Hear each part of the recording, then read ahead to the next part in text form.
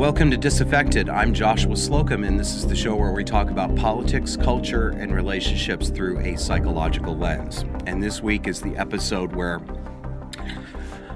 I have generously hauled myself out of my sick bed because I care about all of you in the audience so very much. Think of me as a sacrificing mother who puts my own needs second to yours to bring you hot, fresh bullshit. Even when I'm at death's door. I'm not actually at death's door. I am sick, though. And I got a grocery store story for you, except it's at the deli. I haven't given you a grocery store story in a while, so here we go. So we go over, Kevin and I go over to get lunch at the sandwich shop. And we're standing around and waiting. Take a look at this picture of their menu board.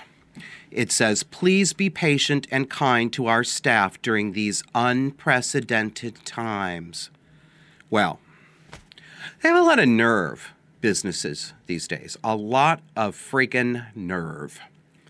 This isn't just a little handwritten legend they put on there. They had the sign company actually put that on there. This is new normal. I know that some of you will say, well, you know, they're just doing it because people are rude and they want... Yeah, I know. No, that's not just why they're doing it. This is... Customer hostility is new normal. It may not be in your area, but it certainly is in my area. They take it upon themselves to instruct you. I see it at doctor's offices, too. There will be no rude speech directed to our staff, blah, blah, blah, blah. I mean, they're literally talking to adults like we're children, and they reserve the right to be as surly as they want back to us. So the power relationship has been reversed. New normal is you are the bitch of your food server. As we're standing there waiting, we saw more new normal. You're going to recognize this behavior, some of you. We're walking along the street with our sandwiches to come back here, and I was telling Kevin about the fact that, you know, over the past 10 to 15 years, it has become normal now for people to walk down the street with headphones, you know, earbuds so small you can't, and they appear to be talking to nobody.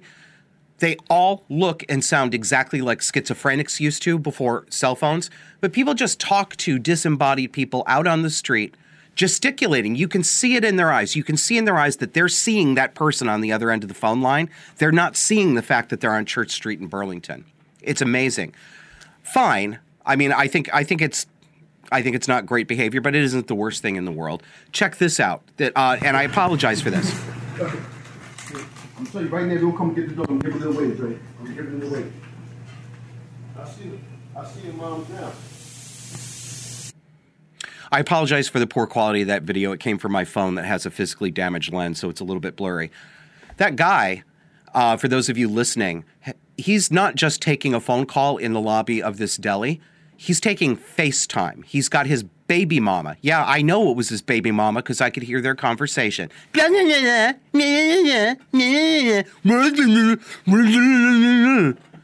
Talking to this woman on video, taking up the entire lobby. Did you see him walking back and forth? We all had to stand around the perimeter and pretend we didn't hear it because Sir decided he was in his living room. And if you think for one moment that he doesn't get away with this more than other people because he's black, then I've got a bridge in Brooklyn to sell you. You know it's true. Excuse me. So what are we going to talk about this week? Trans. Yep, that's right. Tucker Carlson. I want to show you some clips from his show this week. He's really burning it up. I think he is the only honest American commentator on a large mainstream network these days. This is not the man that I thought he was when I was a reflexive liberal, and I hated Tucker Carlson. And I'm doing the air quotes, the bunny quotes, because I'd never listened to Tucker Carlson any more than I listened to Rush Limbaugh. The only things I'd ever heard were the carefully selected, out of context, most outrageous statements that outlets like Media Matters publish. That was my received opinion. He's a bad guy. No, he's not.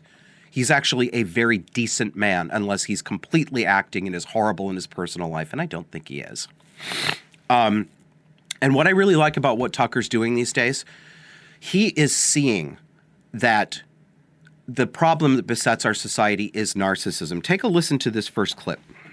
A form of that is still happening today, but the roles have been inverted. In America's new religion, the victims are not the children who died in Nashville. The victim is the woman who killed them. Because Audrey Hale called herself transgender, she was, by definition, a holy martyr. Watch this pastor in a formerly Christian church compare Audrey Hale to Jesus. Leaders were looking for any excuse, valid or not, to crucify Jesus. And they found that reason. It's baffling to me that someone's existence can be so threatening that people decide they need to be controlled, that they need to have laws made against them, or even worse, that the people that they find to be so threatening should die. Yeah.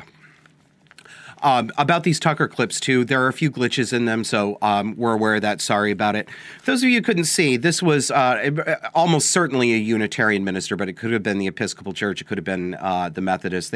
So many of these Protestant sects have gone woke. She is what you would expect, a fat, early to mid-30s lesbian-looking woman with a lesbian haircut, the undercut, the shaved sides, with a stole in fuchsia lavender. It's exactly who you think it is. Yeah. People are so afraid of them that they have to make laws against them or even want them dead. She says with a straight face, as she's talking about the transgender psychopath, Audrey Hale, who was the murderer. Reversal. We're going to do everything today is reversals. I know it is on almost every show, but everything today is reversals. And Tucker has been talking about these people rejecting God, but making themselves God. And he's right about that. I'm not a believer myself, but the dynamic is exactly what's happening. I've talked about this on the show before, and this is the connection to cluster B, to personality deformation, to narcissism, to a broken ego structure. I said before that my mother created herself God in her own image before her children, and that is exactly what she did. She said that she wanted her children to respect her, but she did not want respect. She wanted to be worshipped. And when I said that maybe a year and a half ago on one of the shows I did here, and I thought about it afterwards, and I said, I wonder if people are going to think you're exaggerating about that, because I think that a lot. But I think people see it now. I think most people or more people can see that this is actually what's happening. These people, these woke activists, this preacher, all of the people in mainstream media who are talking about how it's the transgender community who's in fear this week after one of their own murdered 3 children and 3 adults, they have created themselves God in their own image, and they do wish to be worshipped. They don't just want to pee. They don't want the same rights everybody else has. This is a lie. They are directly lying, and they know they're lying. They want you to worship them. Welcome to my mother's home. Tucker says the government is giving the wrong message to trans extremists. Let's roll that one, please, Kevin. So Audrey Hale's very existence as a transgender person was so threatening to authorities that they killed her, just as the Pharisees killed Jesus. Her death had nothing to do with the fact she just murdered 6 people. That was the pastor's sermon at St. Mark's in Fargo. So it's pretty clear that St. Mark's Lutheran Church is no longer a Christian church. So what is it now? Well, it's a transgenderist church, one of many. Transgenderism is this country's fastest-growing religion. Like many faiths, its theology features a supernatural transfiguration, the moment a person is transmogrified from one sex to another. Converts to this faith abandon their old lives and embrace an entirely new sex. Former identities no longer exist. They're dead names. But here's one big difference. Transgenderists do not believe in the God of monotheism.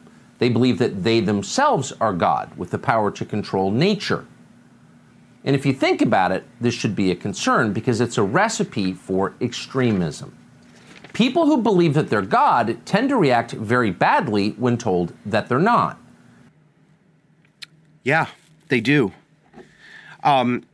I don't think he did it in this segment, but I have been hearing the word narcissism out of Tucker Carlson's mouth. I've heard it at least 3 or 4 times this past week. Tucker, if you're listening, I know, fat chance, thank you.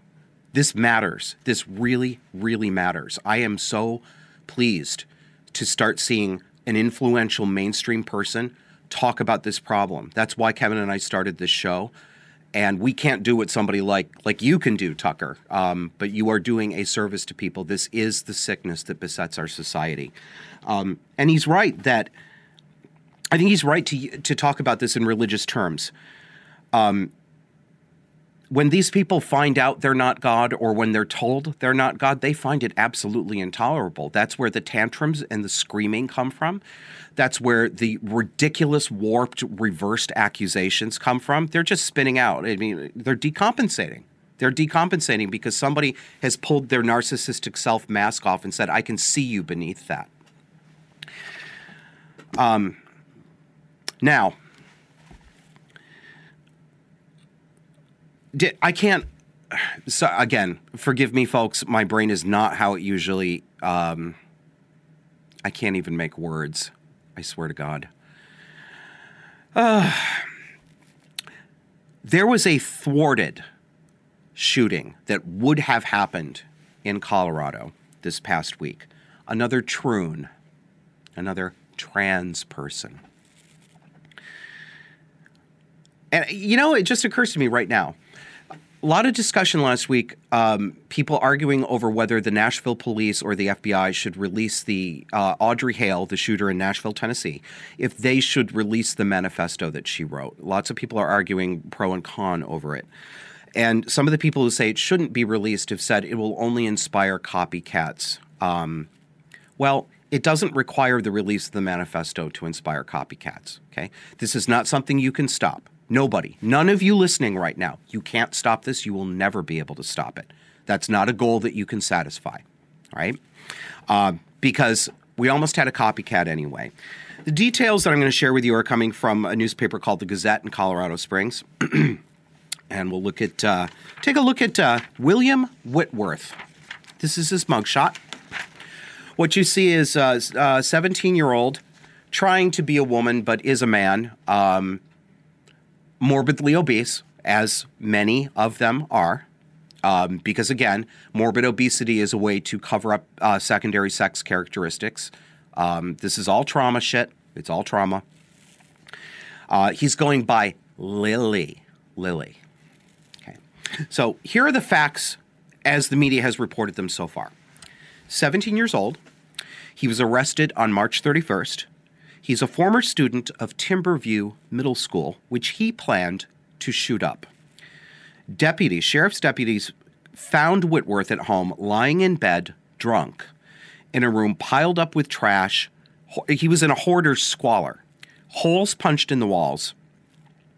He's charged with 2 counts of attempted first-degree murder, menacing, criminal mischief, interference with staff, faculty, and students of educational institutions, and he is being held on a $75,000 bond. Now, here are some details that are even more interesting from the TV station KRDO. To me, one of the most disturbing things about this report is how William Whitworth's sister, and I don't know this, but I am assuming she's also a teen, or perhaps even younger. I suppose it's possible that she's older. His sister, an actual woman, made a 911 call because she was afraid of him. And during that 911 call, remember, she's asking for officers to come to the house to quell a dangerous situation. That's the purpose of a 911 call.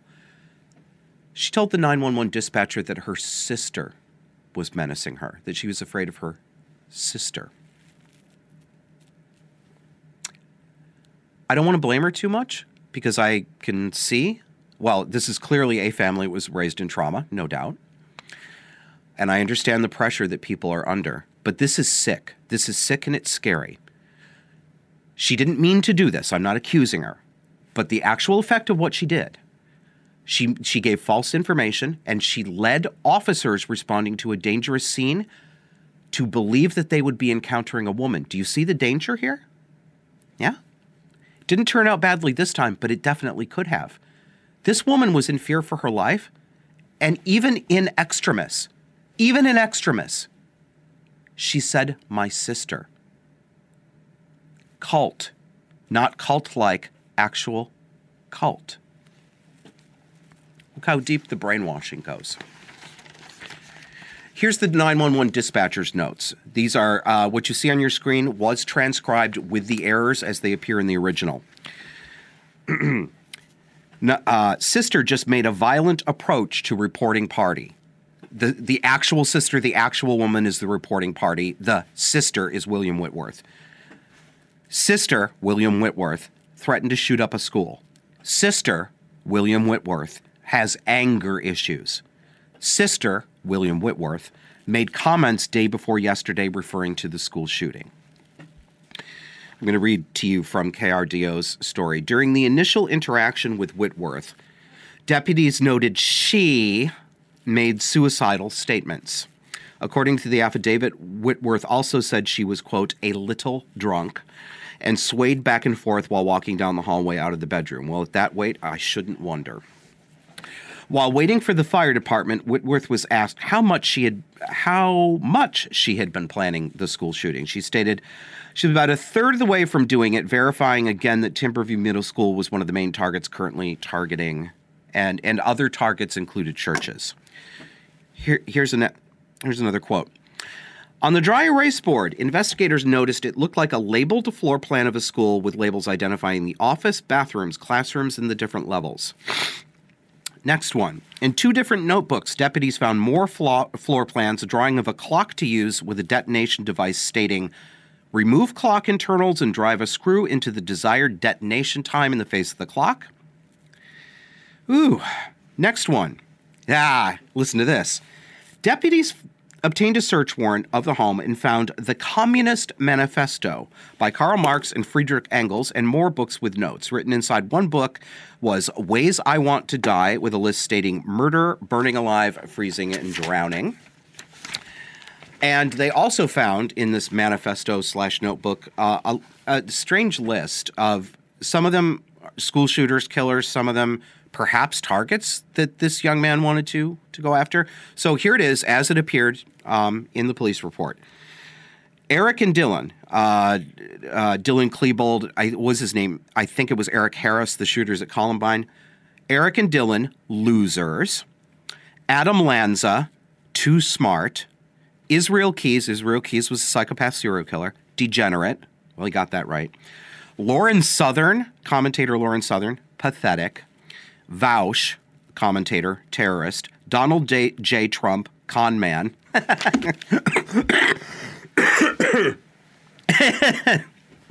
Sorry. Bad cops are useless garbage. Stockholm, name Liam K. This is getting into schizoid territory. I don't know if we're going to know this stuff, but you remember when we've talked about this on the show before, that you will almost never find a normal and stable home life in the background of any of these killers. Almost every single time. And not just school shooters, but serial killers and spree killers generally. I mean, I consume 16 megatons of true crime and have for a long time. This pattern is absolutely real. It's known in academic criminology. It's not made up. It's not a stereotype. It's true. Almost always single mother household. And if not a weak father or a violent father, almost always cluster B running through that family. I mean, we've got, where are mom and dad in this whole thing? Nobody's mentioned them. I don't know. That's it for the opening. Come back after the break.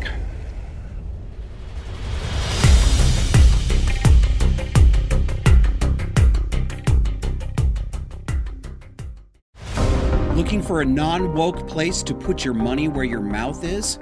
Put it where my mouth is. Disaffected supporters get access to our private Discord chat server, backstage episode recording sessions, surprise guests, and more, and all it takes is $10 a month. You've got 2 options. Either Substack, visit us at disaffectedpod.substack.com, or go over to subscribestar.com/disaffected. Remember, choose the $10 level or higher for Discord access.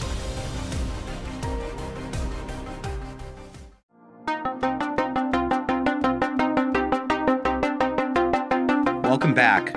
Housekeeping.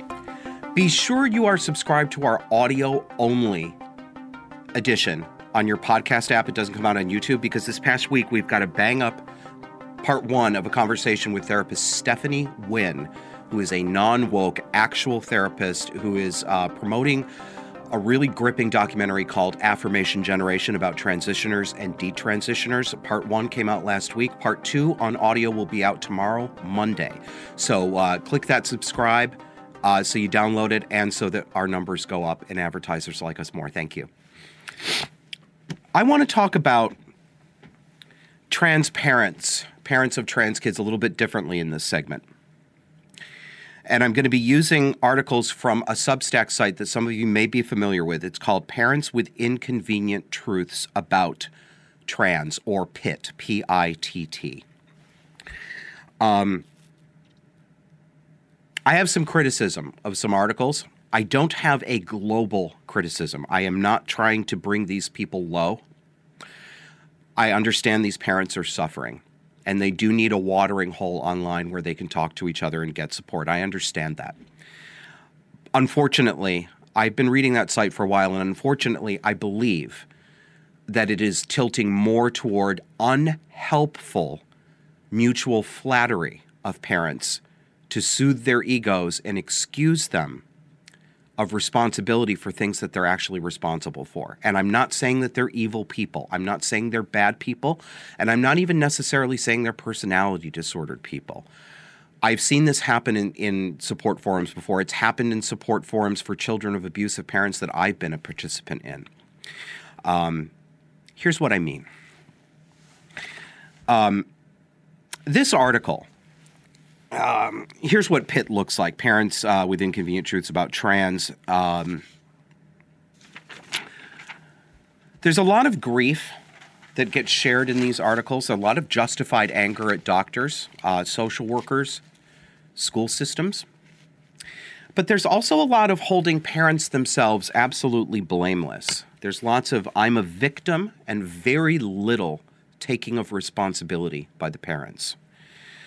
There's also a lot of lesbian feminist parenting advice that gets talked about as if it were sensible, but it isn't sensible. But it also gets talked about, I raised my kid to be, gender neutral. I didn't control what my child played with. And all of these things sound fine on the surface, and they're things that I endorse too, and I've said so. But it's not just that. It's this whole, well, my child will decide this, my child will decide that. I am learning from my child. It's a very lesbian feminist kind of approach. And yeah, I am saying, PITT lesbian parents, I think your parenting did help soften your daughters up for this. Yes. I know. I've commented there a few times. And I see the vicious emotional reaction that gets, and I understand that reaction. But it's also true. I'm not telling you you're a horrible person, but I am telling you made some mistakes, I think. And I think you actually do have a duty to take responsibility for it. The site features a lot of anonymous authors. I've picked 2. Let's get into them. The first one is called Duct Tape. Here's the summary. Young adult son is being talked about, and he insists on transing. And the mother, the author of the article, refuses to tell her son the truth about this because she's claiming that if she does that, it will only make him trans harder. This is an example of the kind of advice that is horrible. This belief is absolutely destructive. It is so wrong. It is unbelievably wrong. It could not be more incorrect than it is. And yet many of them believe it. They really do believe it. I don't know where this idea came from, but it is absolute nonsense. And it's helping. It's helping keep these kids in the trans indoctrination. Yes, I am saying that by doing this, you're making it worse, even though you claim that you want to make it better. I'll give you an example. Quote, despite prolonged effort, this is not one of our visuals, Kevin, I'm just reading this. Despite prolonged effort, my husband and I were not able to help our young adult son find his way out of the trans cult. He believes the lie that he is a she and always has been, that wrong sex hormones are magic pills, and that this absurdity paves the path to his well-being. It's like my son tied himself to a train track, euphoric about the trans train that harms him. It feels like my mouth is sealed by duct tape, which I resist peeling off to implore my son again with reasons to desist. Even the most cogent guidance could prompt my son to tie more ropes around his deteriorating body on the train track. I do not tell him how unconvincing he looks as a faux woman, as this could be a catalyst for mutilating surgery. Also, estrangement could be more likely.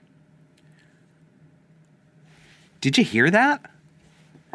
Even the most cogent guidance could prompt my son to tie more ropes around his deteriorating body. How do you know this, ma'am? Who told you this? And again, how do you know this? I know you think you know it.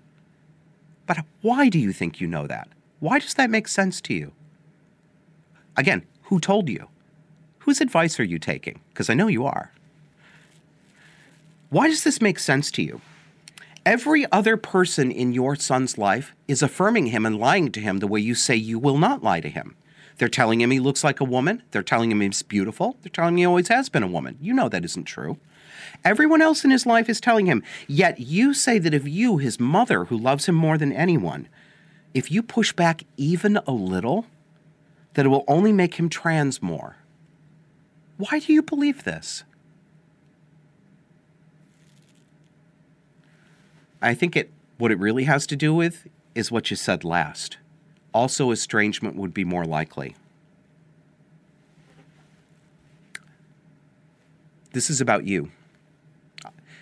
It is understandable, human, normal, and natural for you as a mother to be terrified of being estranged from your son. I am not criticizing you for that. What I'm criticizing you for is that is not the topmost priority. And if you make it the topmost priority, next time we talk about this, I'm going to bring up the narcissism word. Suck it up, lady. Save your son.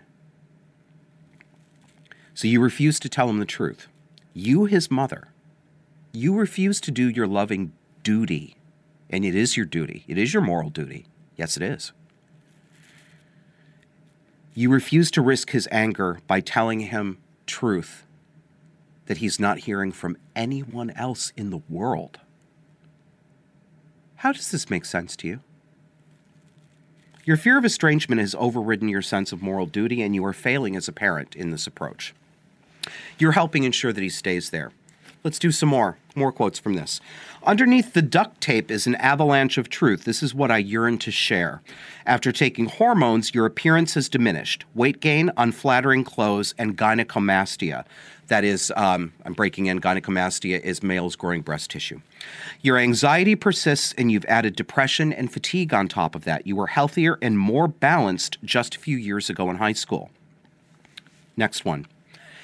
HRT, hormone replacement therapy, destroys sexual function and increases the likelihood of heart attack, blood clots, stroke, and dementia. You have likely sacrificed your fertility, but you could restore sexual function and sidestep health risks if you stop wrong sex hormones. You are being manipulated and treated cruelly by people who are duping you to believe you can change your sex, and these people pad their bank account with you as a lifelong medical patient. Yeah, mama, you're right. You're right.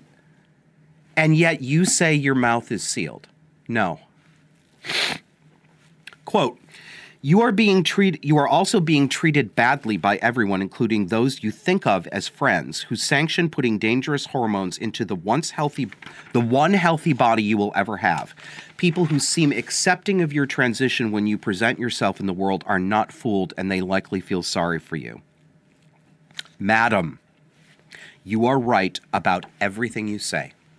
You are right to be upset. You are right to be scared, confused, and angry. But you are failing as a parent.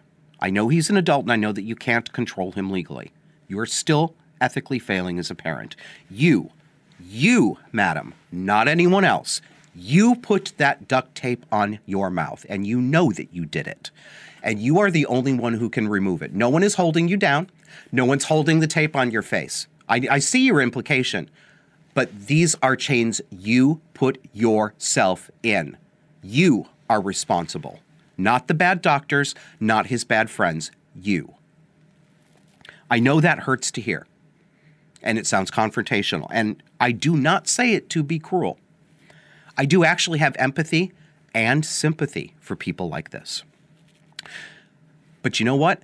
You need to hurt a little. You need to feel an emotional face slap because you need to wake the fuck up. Yeah. Your husband won't tell you this, I can tell, because you wouldn't be married to a man who would say no to you. I can tell from the way you talk. So I'm going to tell you, wake up. You need to get your ego wounded a little bit, is what you need. If you want to help him, you have to stop being a modern milquetoast mommy. You have to stop this. Here's another example, different story. This one's called Journey to Acceptance. And it's already off to a bad start when we're talking about journeys on acceptance. Here's the setup. I'll read to you a little from the article. In a previous article I wrote for Pitt, I talked about some of the difficulties of living with a partner and 2 children who have bought into the current gender narrative that is sweeping the world, while I stand firmly in the knowing that only men have penises and only women can get pregnant. I ended that piece with this. Staying together and connected in loving and supportive relationships is perhaps the greatest fuck you to the current system trying to tear us apart. So that's the focus here, staying together.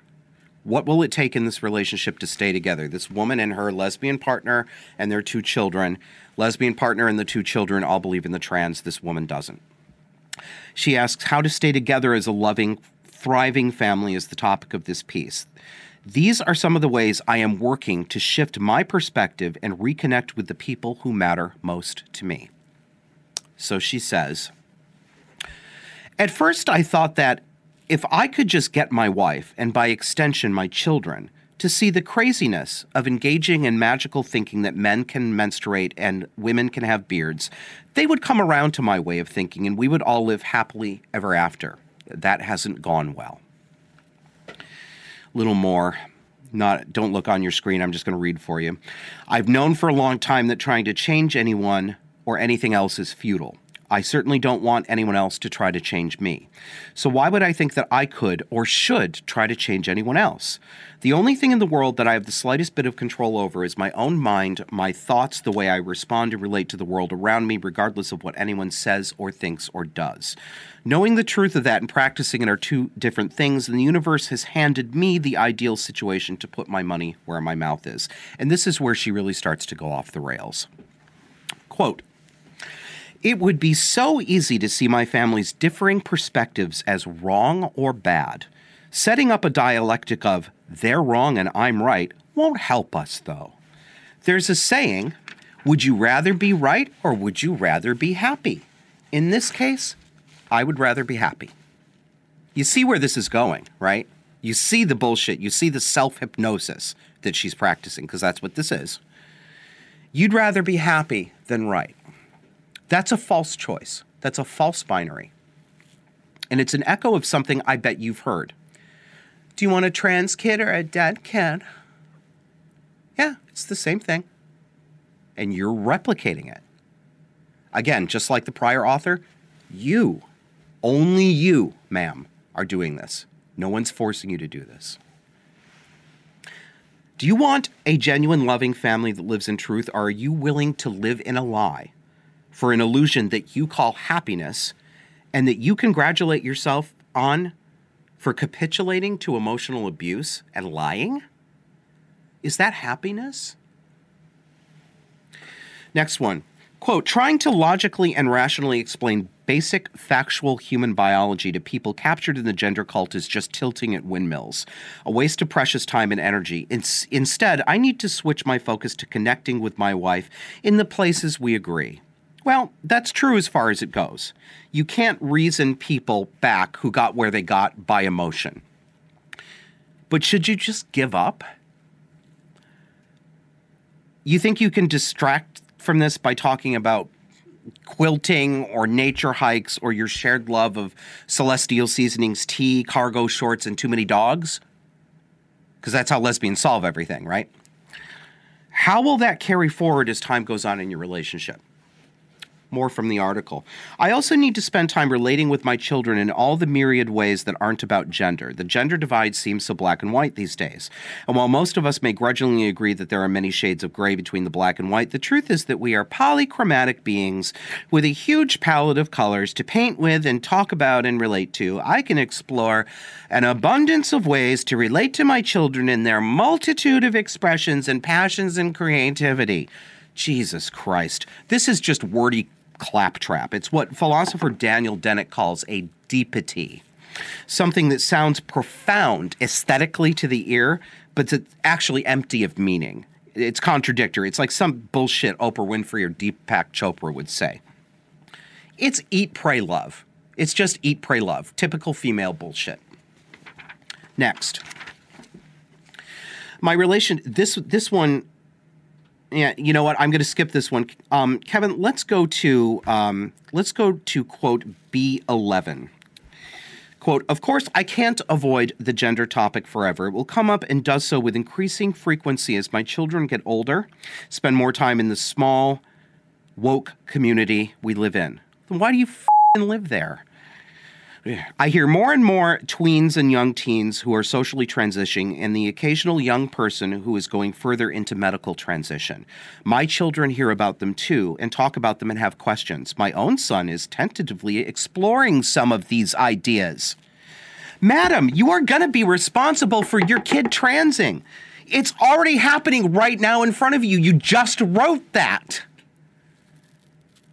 But you're lying to yourself to soothe yourself. My own son is tentatively exploring some of these ideas. Oh, I guess I just better be nice about it. Tell me more about why gay parenting is a great idea. Next one. It would be easy to dismiss their questions and say, only boys and men have penises and only women can get pregnant or have periods, end of discussion. But ending the discussion so dismissively would make me unsafe for them to talk to. Yeah, I'm slipping into the voice because she's being the voice. Make me unsafe for them to talk to in the future. Shutting down conversation is never an effective way to stay connected with those we love. As the saying goes, I need to get curious, not furious. Shut up. No. You are mischaracterizing the truth as dismissive in and of itself. You claim that you want to affect an open attitude, but you actually aren't telling the truth. You're collaborating with lies. You're not calling bullshit bullshit. Do you want to actively love your children? Then you need to tell your children that transgenderism is not real. You can have as many conversations and answer as many of their questions as you want, but you cannot compromise on the truth and come out of this whole and healthy. Right now, you, ma'am, you are a force that is pushing your children to transition. Actively. Yes, I know you hate me. I know you do. You are going to be one of the responsible parties when your children trans, mommy. This gentle lesbian crap is poison. It's lying, and it's lying with that particularly feminine lesbian therapy ethos. It's not therapy, it's Oprah bullshit, and it's the kind that lesbians have always indulged in. All right, we're going to take a break, but I want to remind you, please subscribe and pay us money because mommy needs some cold medicine and you wouldn't want to let me down, would you? I do actually need some cold medicine. We would love to have your support. Will you please help us keep doing this and grow? There's two ways to do it. Go to disaffectedpod.substack.com and sign up as a paid subscriber, or go to subscribestar.com/disaffected and do the same. What do you get? Well, you get an invitation to our private Discord chat server. We've got more than 340 people in there right now, and you get to say words like retard without being banned. You also get access to all of our premium written content on Substack that only paid subscribers get, and you get invitations to our video hangouts with me and one of these days, Kevin. So we'll see you after the break to close up the show.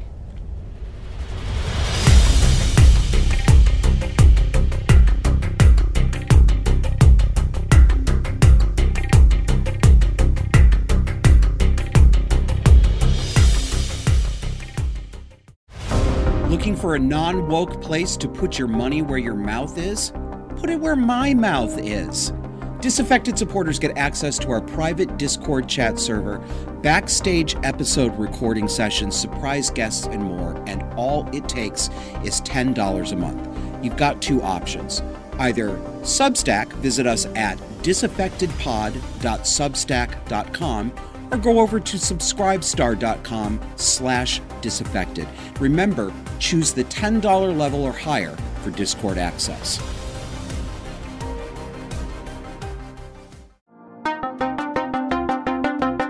Do you need somebody to talk to? You can talk to me. I do 1-hour coaching and consulting sessions for people at joshuaslocum.net. You can book a 1-hour session. Got plenty of time this week. I think I'm going to be in my bed a lot. Oh, that doesn't sound very professional. You don't want to talk to me when I'm in my bed. While I do specialize in helping people who believe that they're in situations with narcissists, borderlines, and other people with cluster B personality disorders, we're not restricted to talking about that. I have talked to teachers, college professors, dads, moms, children, adult children. We've talked about whether to make a career transition, what to do in office politics when it looks like one of your bosses is a narcissist who has it out for you, how to cut the cord with parents who are still trying to insinuate themselves into your life even when they exploit you, how to make sure that they don't infect your children. These are all topics that come up with people. You don't have to be certain about what's wrong with your father or your mother. You don't have to decide that they have a particular personality disorder. What you get when we talk is hopefully a better understanding of the actual situation you're in. What are the psychological dynamics? What are the other people that you're dealing with probably thinking and feeling? What realistic options do you have? And what are the likely consequences of those? And it's up to you to decide which one to take, but I can help you identify them. So if you're interested, I'd love to talk to you. Please visit joshuaslocum.net. All right, to close this up, saw an article from the Frontline COVID Critical Care Alliance. Frontline COVID Critical Care Alliance. This is a group of doctors who went against the mainstream and promoted alternatives to the vaccine.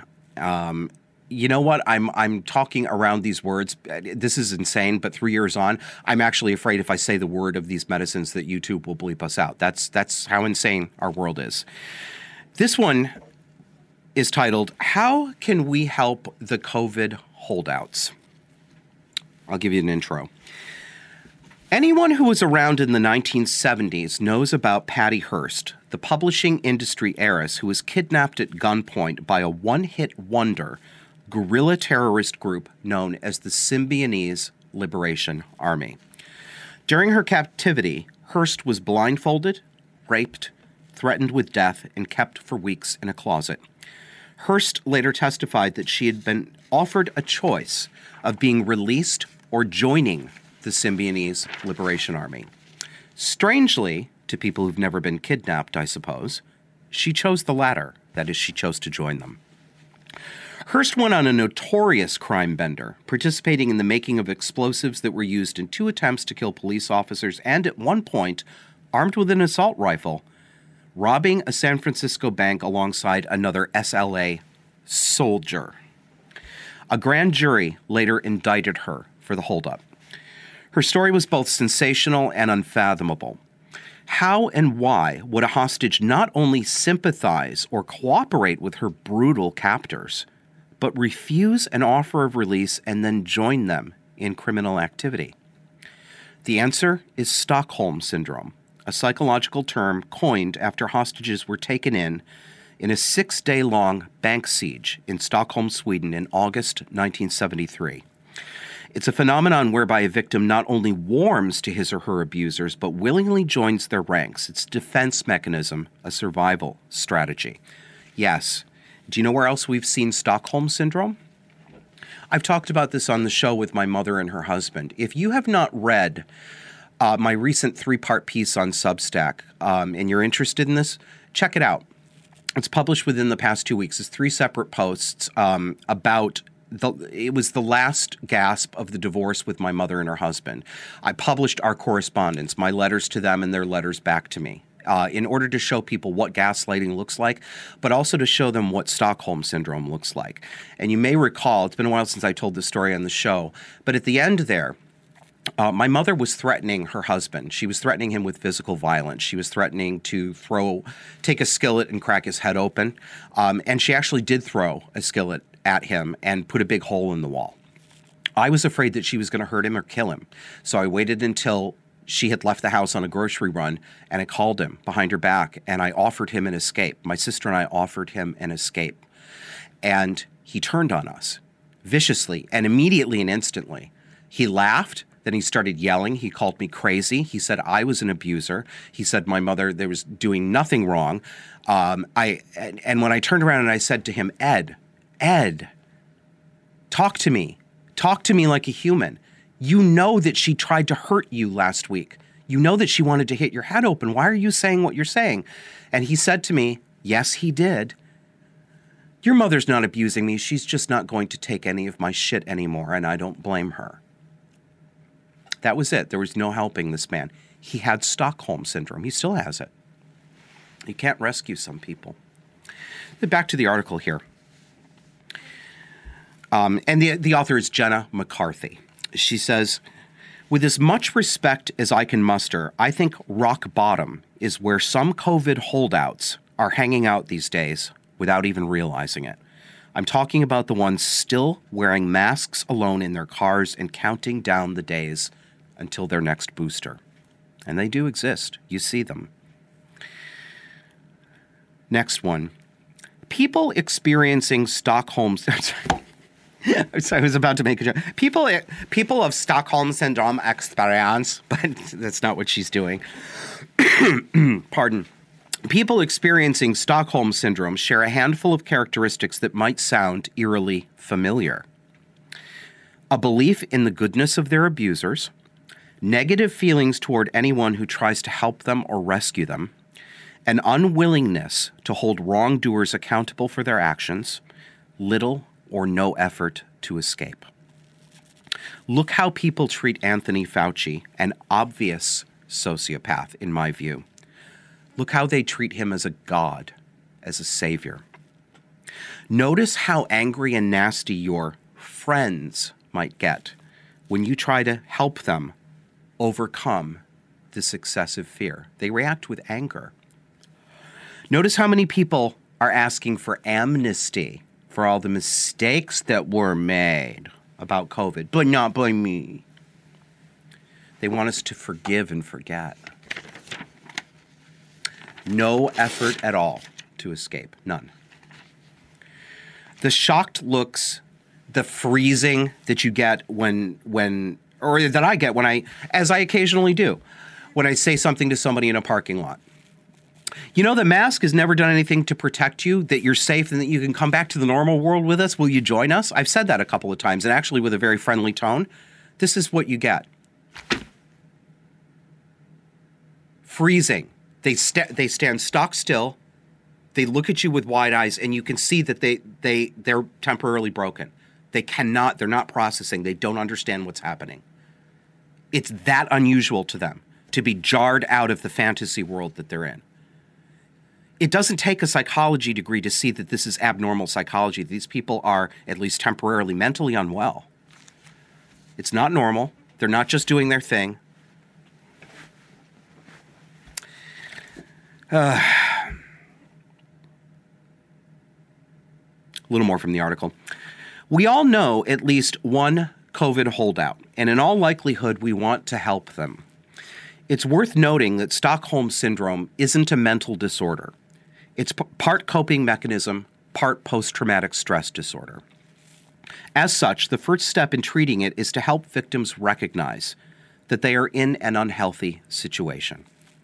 Gentle questions such as, why do you trust companies and agencies with lengthy criminal histories?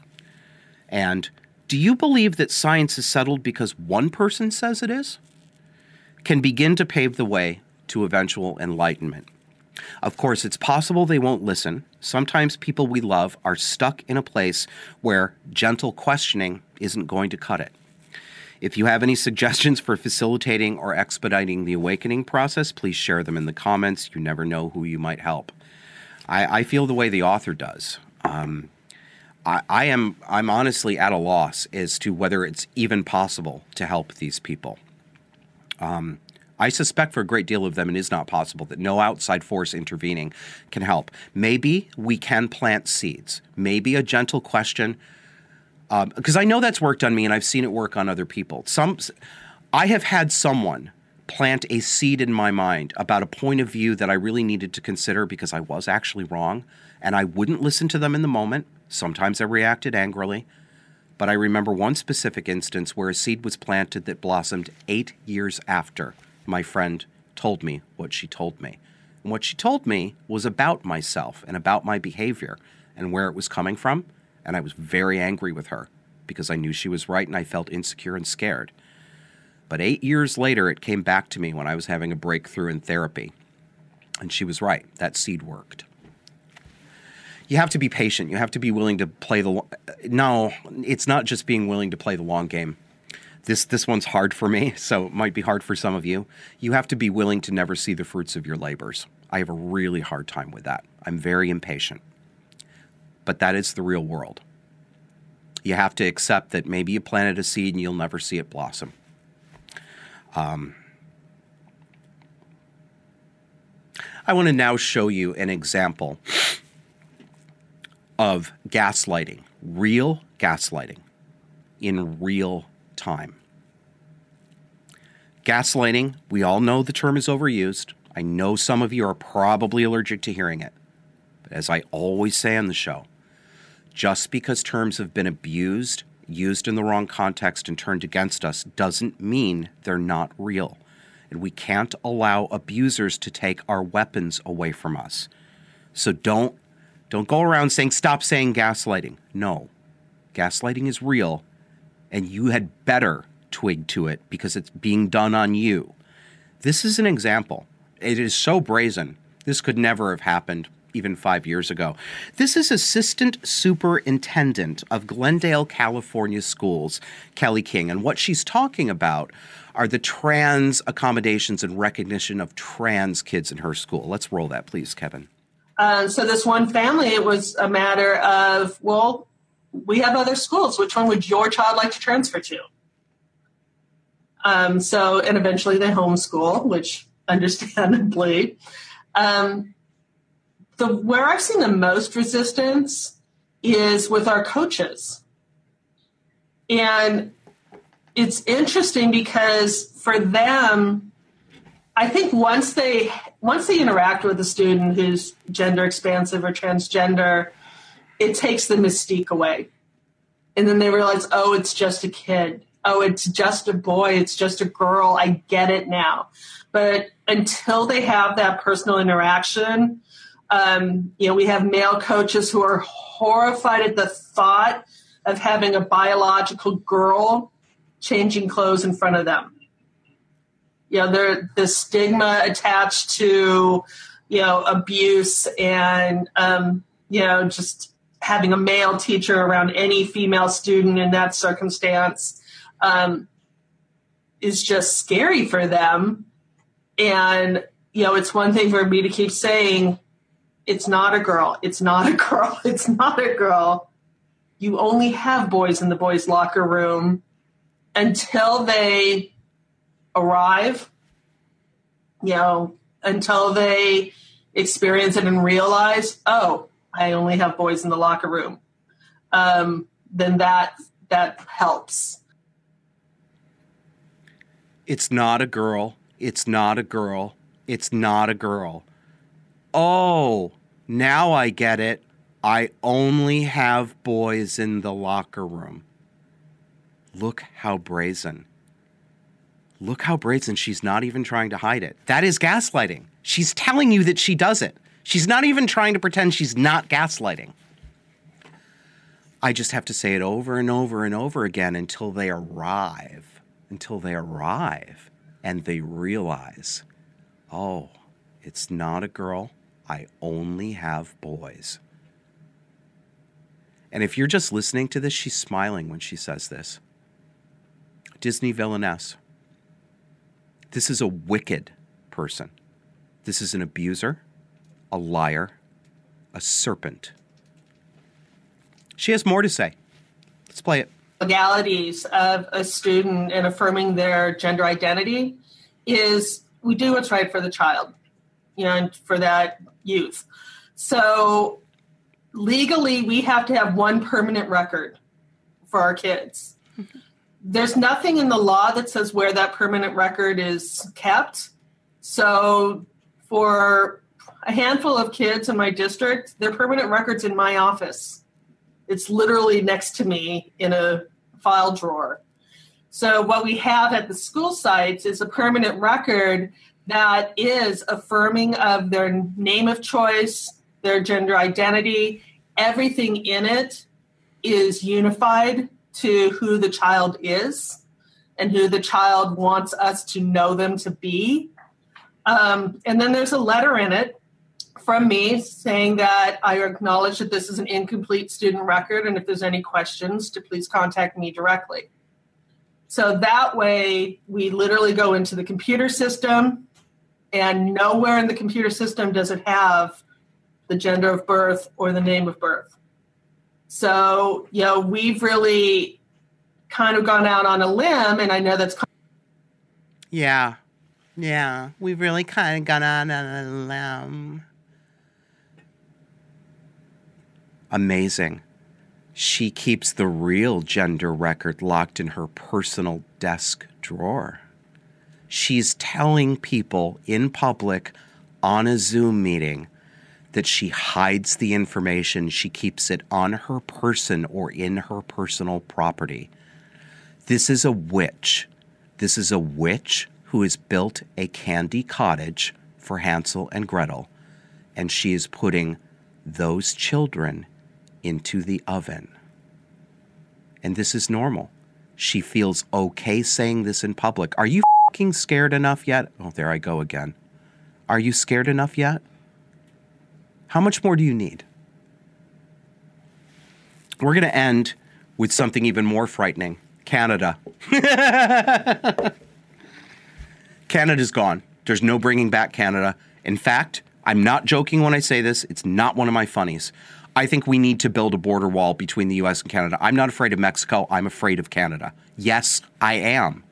Really. This is a press conference about a new proposed law in Canada to protect LGBTQ from what they call harassment. Think about the concept of freedom of expression and freedom of speech. Yes, I do realize that Canada does not have the United States Constitution. Yes. Think about those concepts when you listen to this woman who calls herself non-binary and dresses, like they all do, like some sort of androgynous version of Harry Potter, who was already androgynous to begin with. Firstly, it enables the Attorney General to create a 2S LGBTQI+ community safety zone to prohibit within 100 meters of the property any homophobic, transphobic act of intimidation, threat, offensive threats, offensive remarks, protest, disturbance, and distribution of hate propaganda within the meaning of the criminal code. It also comes with it a penalty of $25,000 if prosecuted successfully. That's it.